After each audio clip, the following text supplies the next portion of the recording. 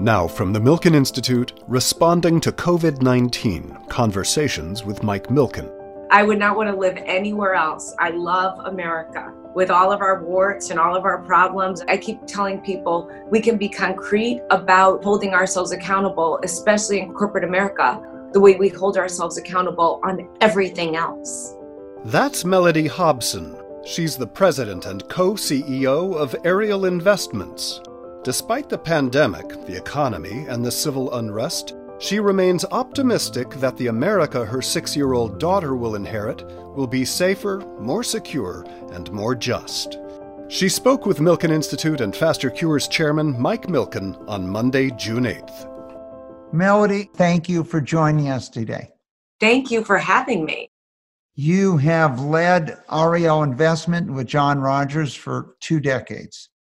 We have been together in up markets, we've been together in down markets, and I thought I might just read here what you wrote to people that you manage money for in March 31st letter. When your funds were down more than 30%, you wrote, "The crisis will end. The question is not if, but when. With low expectations for the rest of this year, we believe later in 2020 and 21 will look more like the fundamentals we saw in 2019.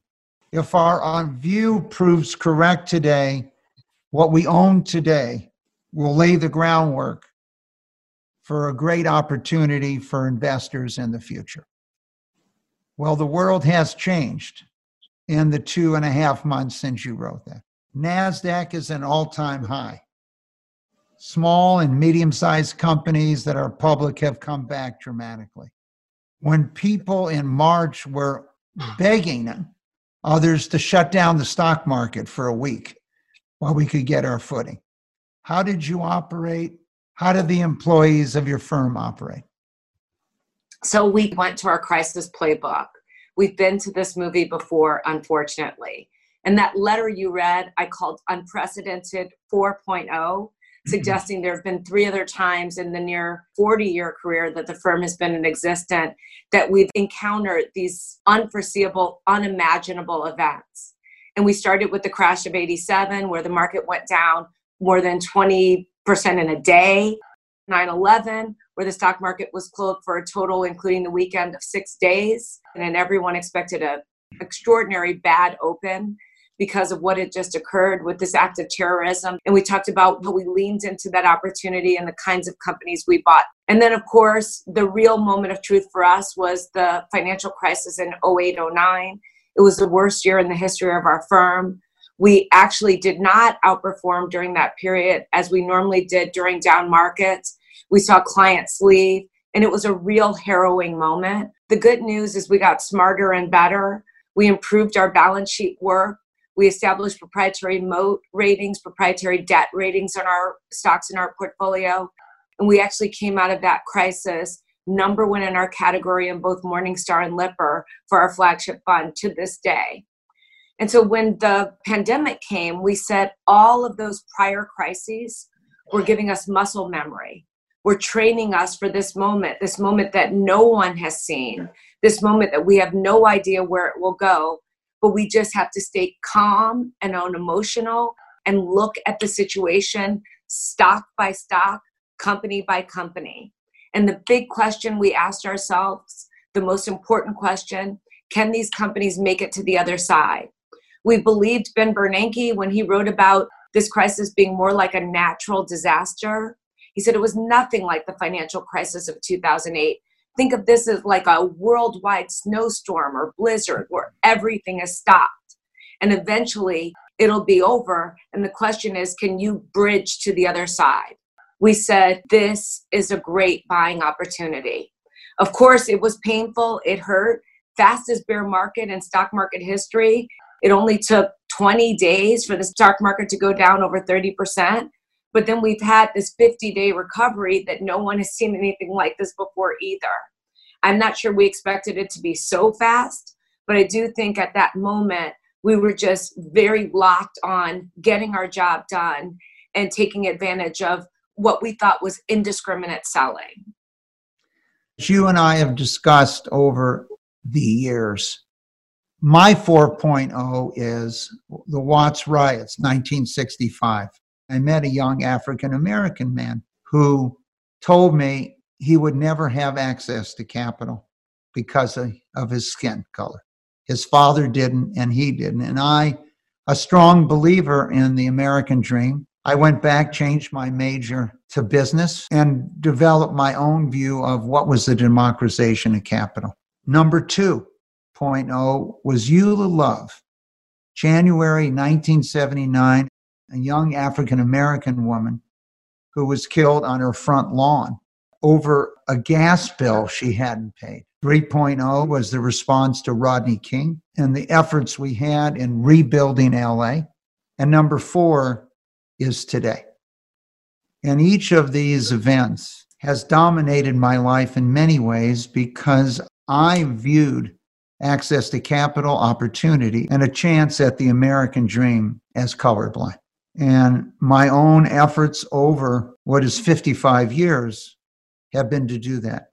And we have spent decades talking about this. Talk to me not as a person running a financial firm today, but as a mother, as an African-American woman. How has this affected you? There's a lot in that question. And so I want to unpack it as best I can. And Watts and Eula Love and King, etc., and now George Floyd are all memorable and really, really important moments. The sad thing, there are so many more. Emmett Till and Trayvon Martin and Breonna Taylor, Laquan McDonald in Chicago. I mean, we could just go on and on with these names and this injustice that exists in our society. I was reading something over the weekend from Congressman who passed away from Cleveland, Congressman Stokes. He wrote a book and he said, racism is in the atmosphere. I thought that was such an interesting quote. It's in the atmosphere. And I thought a lot about it from the perspective of being a person who walks around with brown skin, a woman, a mother, but also someone who runs a company. I can't divorce myself of any of those things. And what I see is a situation where what just happened is devastating, horrifying. It's unimaginable, but it's not surprising because it has happened so many times and it continues to happen every day in America with no cameras. That's the part that's just really sad, but something we as people of color, we know. So when people ask me, how am I doing? How do I think about this? My answer is I'm fine. And I feel this palpable pain. And then I realized, especially recently, that's how I always feel. I'm always fine, and I always feel this palpable pain, but I'm conditioned to it. I've learned to deal with it. And I think I'm not unique in my community. In fact, I think I'm like most of my community. So many of the conversations you and I have had have been debates and arguments about the fact that I don't agree that capitalism is blind to race. I actually don't believe in the idea of being colorblind. I did a whole TED talk on that over 4 million people have watched that speaks to this issue of why I think we should see race instead of not see it, because not seeing it hasn't worked. This idea of being colorblind has not worked. And so what's the definition of insanity? Doing the same thing over and over again and expecting different results. We've done some things over and over again in our society, but we have not gotten any different results. And so perhaps this is a moment of truth. And this moment of truth gets us to change the paradigm because what we have doesn't work. Someday, the majority of people in America will be of Latin American and Asian ancestry. There are states in the United States where less than a fifth of the children are of European ancestry. And in many parts of the world, the majority will be Black. And so this change of face is something that I have been focused on. It's not being colorblind. It's realizing, as my father told me when I was 8 years old, if every child and every person doesn't feel the American dream is at least possible for them, it will not be a good world for my children, his grandchildren to grow up in. That is why 6 years ago, we started building this center for advancing the American dream across from the White House and the Treasury. so that we would have a symbol and stories of success and upward mobility like yourself. And so you have lived with this. And what you just described to me, Melody, is kind of like a cancer patient. I was told I had 12 to 18 months to live 27 years ago. You're living, but you're a patient living with a cancer, waking up every morning and thinking about, well, I could die from cancer. What will it take for you and millions of others to wake up in the morning and not feel you're carrying this burden? The browning of America, that has been going on for a long time. We've had those statistics. We know what's happening. It has not dramatically affected a lot of behavior around the things that I've talked about. If anything, if you're worried about that kind of change, you might get more dug in that you must hold on to your power if you think somehow your power might go away because of the changing face of our country. So that creates a dichotomy there that can be problematic, even in the face of irreversible change. It is absolutely happening. And it's already happening in so many cities. I live in Chicago. 70% of Chicago is minority, Black or Hispanic, 7-0. It is a majority minority city. And it is the third, fourth largest city in the United States. So it just gives you a sense of we've already been there for a long time in a lot of places in this country. The idea that your father talked about what kind of world America needed to be for it to be successful for his children and grandchildren, etc., I share that point of view. I always tell the story that when I was a child, my mother used to tell me, Melody, you could be or do anything. She believed that. And she knew that I'd be up against a lot, but she said, no excuses. There's going to be a struggle. It's going to be super hard. People aren't going to treat you fairly, but you can still be or do anything. I actually believed her. And there are plenty of examples out there of people who've accomplished enormous things that made that seem possible and true to me. And I amend that statement now for my own 6-year-old child, because I tell her, Everest, you can be or do anything. But I've added a new piece to that argument. I say, I want you to believe that's true of anyone and everyone, that it's not just true of you, that it's any person that you see anywhere, from a doorman to a doctor to a cab driver to whomever you see out there, no matter what race, no matter what sexual orientation, that you actually think it's true that they have the same possibilities that you have. If we open up our mind to that, I think that changes the narrative about what's possible in this country. When you set this idea of that my story of living with this palpable sense of pain is like a cancer patient, that's a great analogy, because you can live with cancer, as you know all too well, and you can die from cancer. The thing is that right now, what we've seen with George Floyd is you can die from racism. And that's the thing that anyone with brown skin can. That's the thing that is different from living with something and feeling pain from it, is just knowing, just by virtue of fate, something very, very, very terrible can happen. You can be just a teenager going to the store to get Skittles like Trayvon Martin and die in your own neighborhood, or running like Aubrey and die just jogging. And so those sort of things make the living with a little bit different, because it's very indiscriminate. The outcomes are very indiscriminate. And so that's very, very, very problematic. So as a country and as a person, I think about, first of all, my role is to make sure that I speak my truth, that I don't live in the comforts that I could live in and not venture out into this conversation and into this world, that I have to make sure that, like many of my peers and many of my colleagues, that we are standing up for those who have no voice. And we're making sure that we explain to people truth as we see it. Because even from my own vantage point, I see moments of just great injustice and discrimination, gender, race, etc.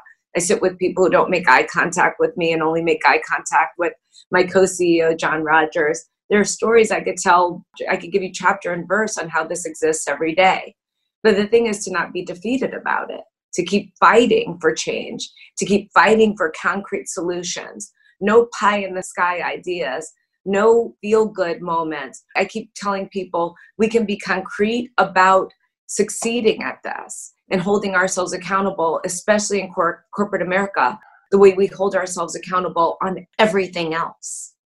When I think about these issues, for me, my career was kind of bookended. 65, the Watts riots, which caused me to go into finance, when I knew everything, but didn't know that people actually felt they wouldn't have access to capital based on their skin. And the financing of Reg Lewis in the 1980s. And the fact that an African-American man, that someone would give him $1 billion. And I viewed him as the Jackie Robinson of business for African-Americans. There is a change coming. If the 70% of the minorities that voted in Chicago voted, they would control the process. In 1988 and 89, I spoke to the African American Mayors Association. And at one point in time in America, Los Angeles, Chicago, New York, Washington, D.C., Atlanta, Detroit, all had African American mayors. Now, this election, for the first time in our history, people of Latin American ancestry, more of them will vote than African American ancestry. They make up a larger percentage of our population today. There's more than 30 million people in the United States of just Mexican heritage today. So it's going to be interesting to see how they vote. But at some point, it's inevitable, Melody, that the majority will control the political process. And in a democracy, what the majority believe will become the rules of our country. Well, I would like to think that were true. I'm not sure that I see that at this moment. We certainly aren't seeing that play out in our current politics. I don't think what the majority believe are being carried out, or we wouldn't have the army in the streets in Washington, D.C. But that aside, this is not about it only being about having Black or Latinx mayors in our cities. We have some unbelievably great mayors. Like we have a wonderful, amazing Black mayor in Chicago, Lori Lightfoot, who was elected she won every single ward in the city of Chicago when she ran. So there was a mandate for change in my city. We've seen this mayor in Atlanta who's just unbelievable, Keisha Lance Bottoms. We've seen unbelievable strength in governors in this country right now.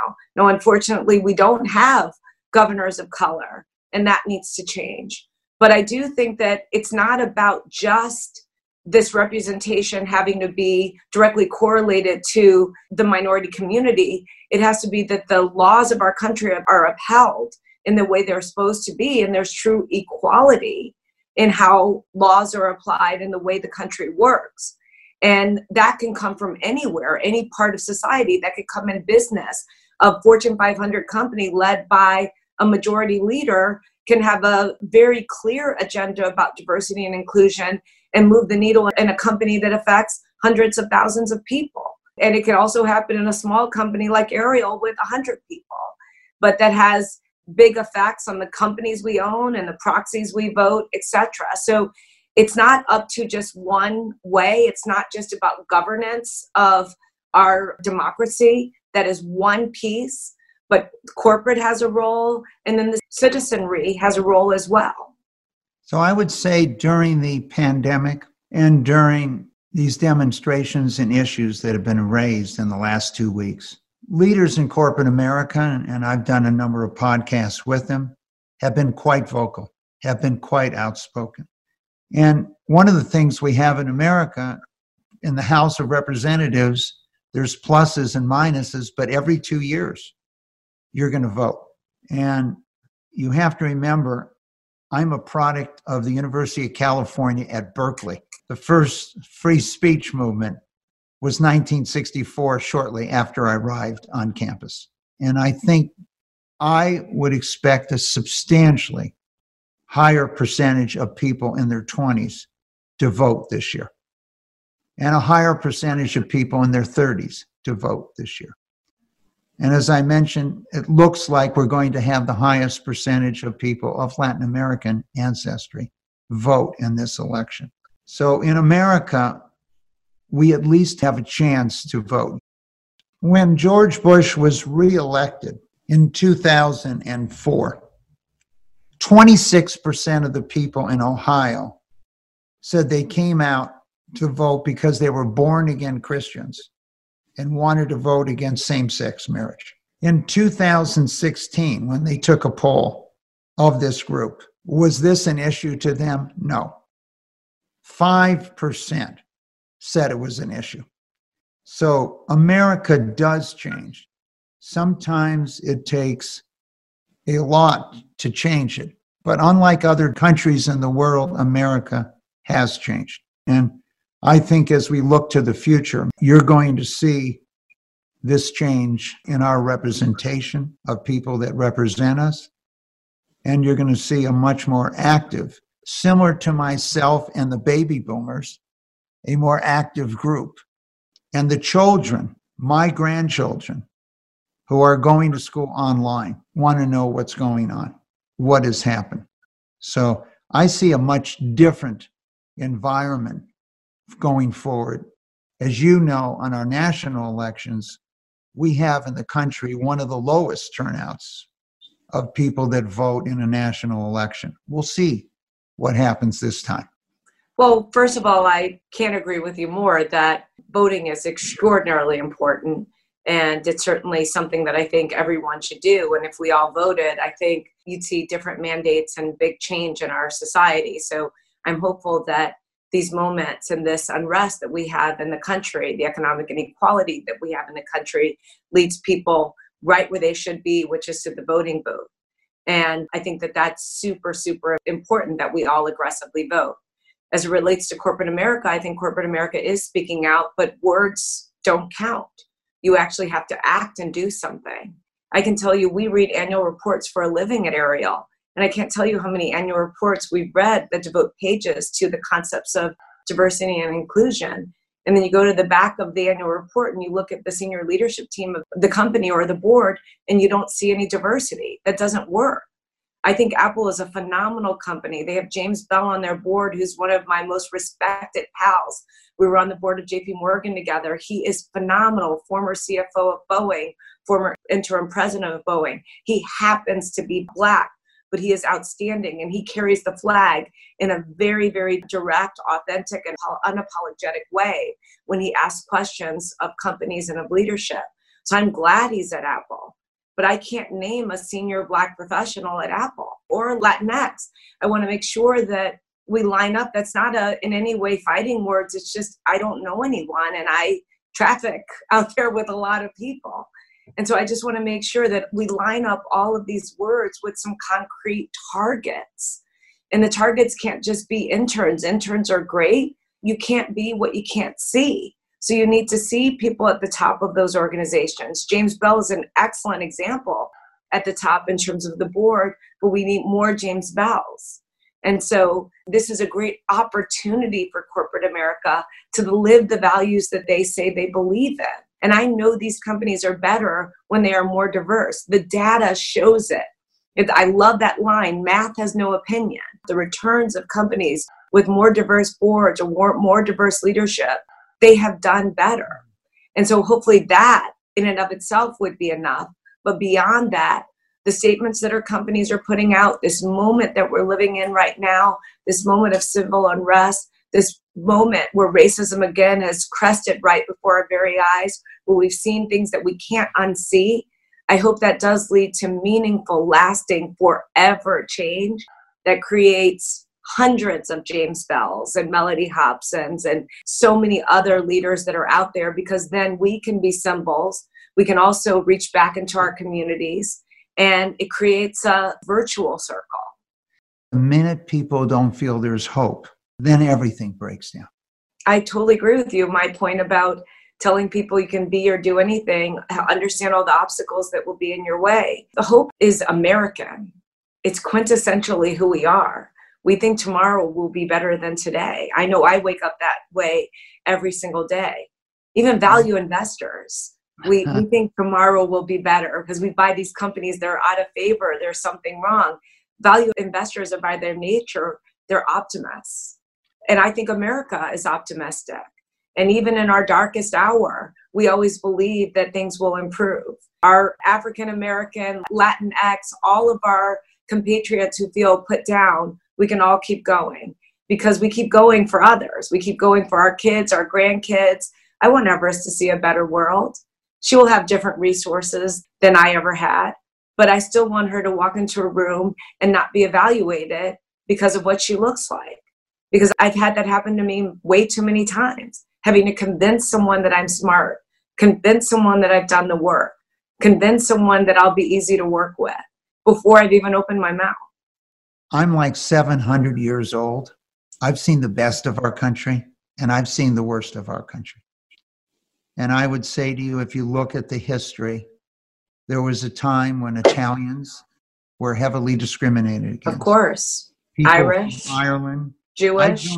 I joined a firm in the 60s where many of their directors resigned because they had acquired or merged with JP Morgan, and they didn't want to be associated with a person from Ireland. So these are issues.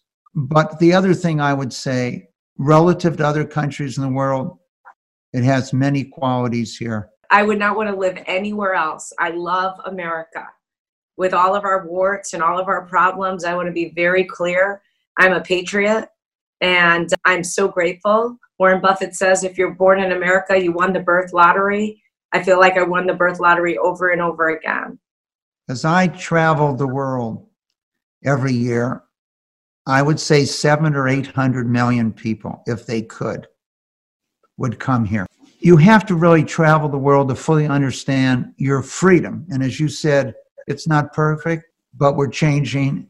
I've always lived my life with, okay, it's our job not to make sure this happens, but to change the future. So when you talk about, are your companies going to survive?